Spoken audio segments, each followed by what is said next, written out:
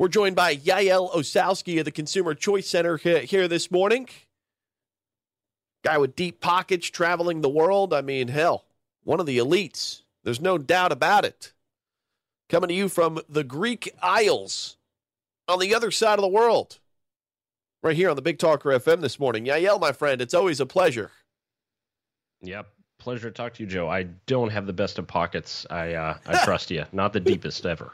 ConsumerChoiceCenter.org, their website, the global grassroots movement for consumer choice. Paint the picture for us. Give us a little description of what your eyes are seeing on this beautiful, Tuesday afternoon right now in your neck of the woods. Well, it's good now. I was in Greece, actually. I was able to come back on the weekend. They let me back on the plane. But really had a great trip, there, Joey Bag of Donuts. Was able to enjoy the sun. I did put on enough sun cream, though my French-Canadian skin probably could use a lot more.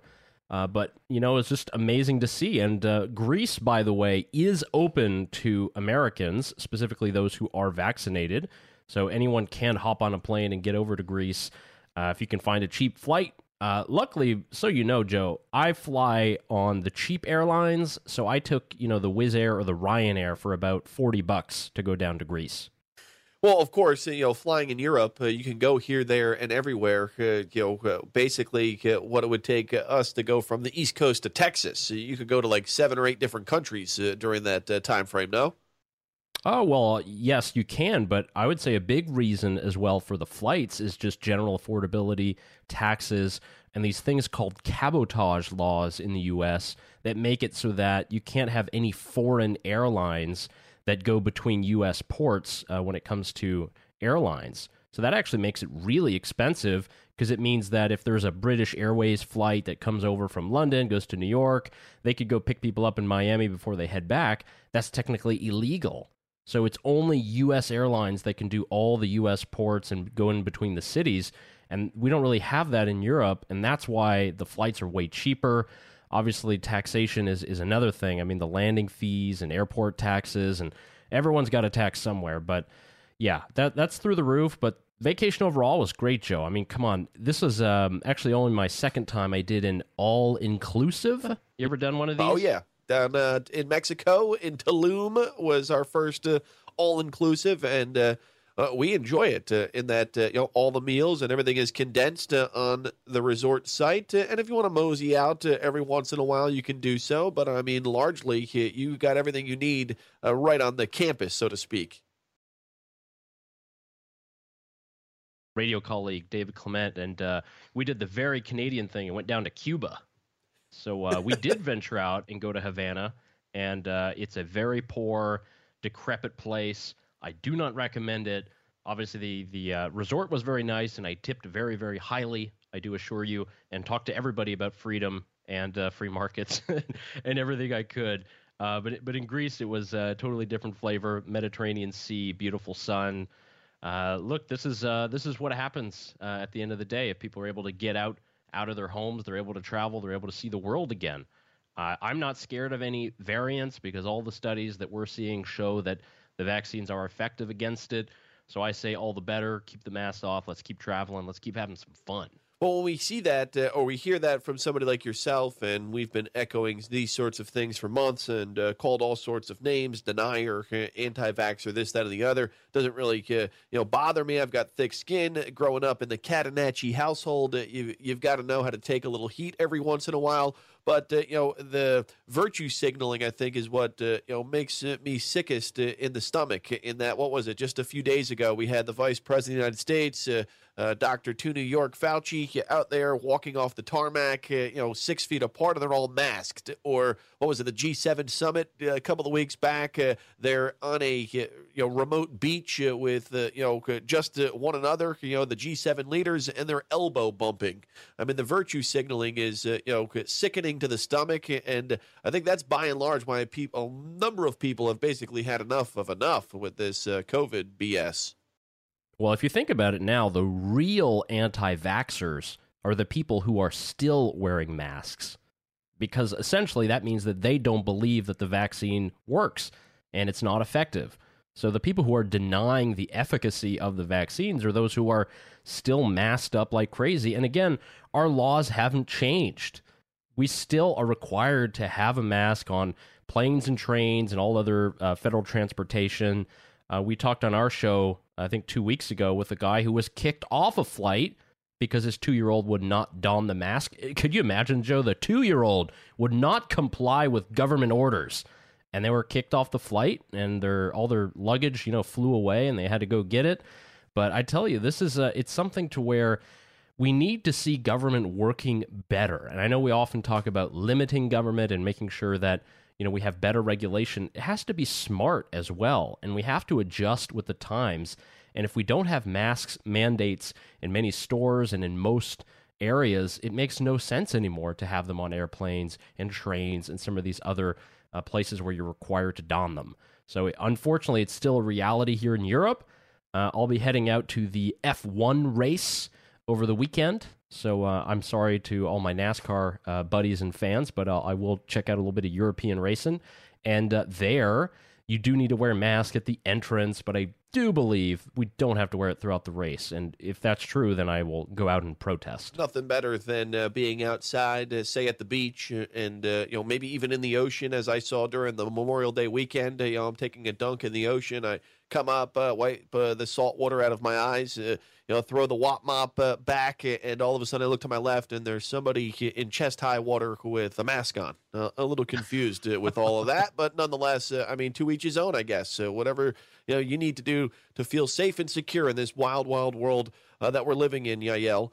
As we communicated earlier this morning, you said among some of the talking points that you wanted to hit, we need to start looking at regulations. What in the hell do you mean by that, Yael?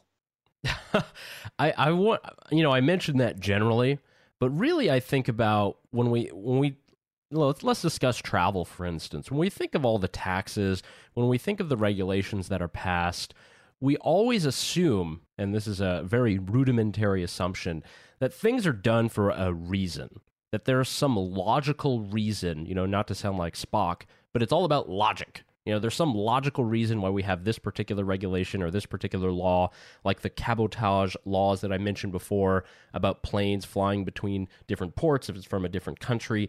There's always this assumption that it's a rational, logical decision, but much of it is not. Much of it is based on, if you look at public choice economics, the idea that there are particular groups that have influence that are allowed at a particular time, and they can get a regulation passed. And that's what is so problematic about a lot of regulation. And this is not a general decrying. We can talk about all the examples all day, and I think that's what I've done on the radio with you, Joe, probably the last 3 or 4 years.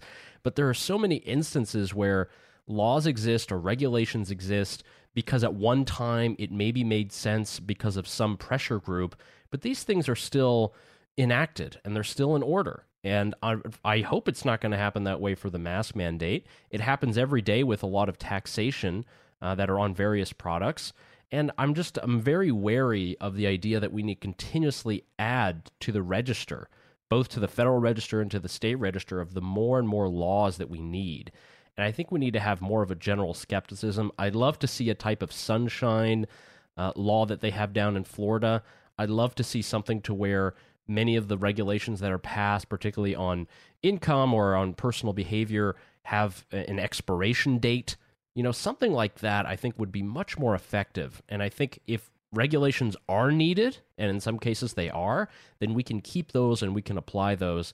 But otherwise, the system has grown far too paternalistic, and it means that Joe Catanacci can't go down the boardwalk with a beer at the same time that you can't get a cheap flight between here and New Orleans. It's much the same. Well, and one of the things that really stood out to me over the course of the past year in regards to healthcare, and one of the things that we hear about is that there is not an equal share, I guess you could say, of those who may be on the lower end of the socioeconomic scale and their access to a doctor or to a healthcare plan that suits their needs. And you've written about it, and we've highlighted a number of things that very minor things that would open up the marketplace to those who do not have access to it currently. And I think of the idea of what telemedicine in the year 2021, Yael, It was, largely shunned, this idea of being able to call a doctor or a nurse on a video conference, Zoom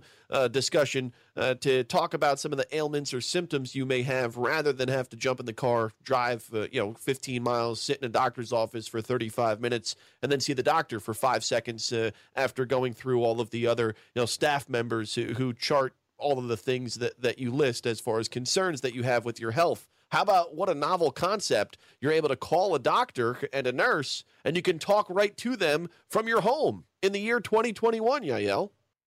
Indeed. And, telemedicine is one thing that has advanced in the course of the last few months. Various states, including North Carolina, have adopted various regulations to make that easier, which is ridiculous that it was even restricted or super regulated in the first place. And that's the kind of really big caveat. The biggest example with healthcare is just that all of this stuff is always managed by the government or this subsidy or that subsidy.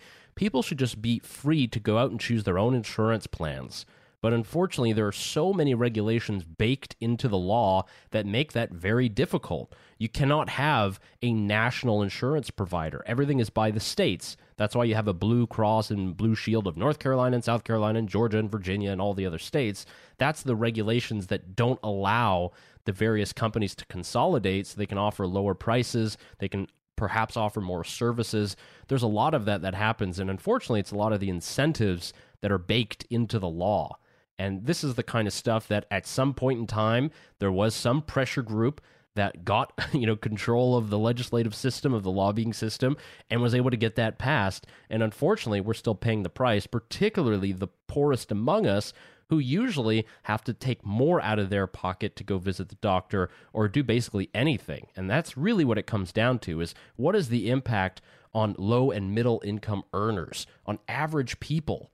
That's what most people don't realize. And unfortunately, a lot of the people who have been in Washington far too long, or people who have been in Raleigh for 6, 7, 8, 9 terms, many times they're not as connected to those people who first elected them.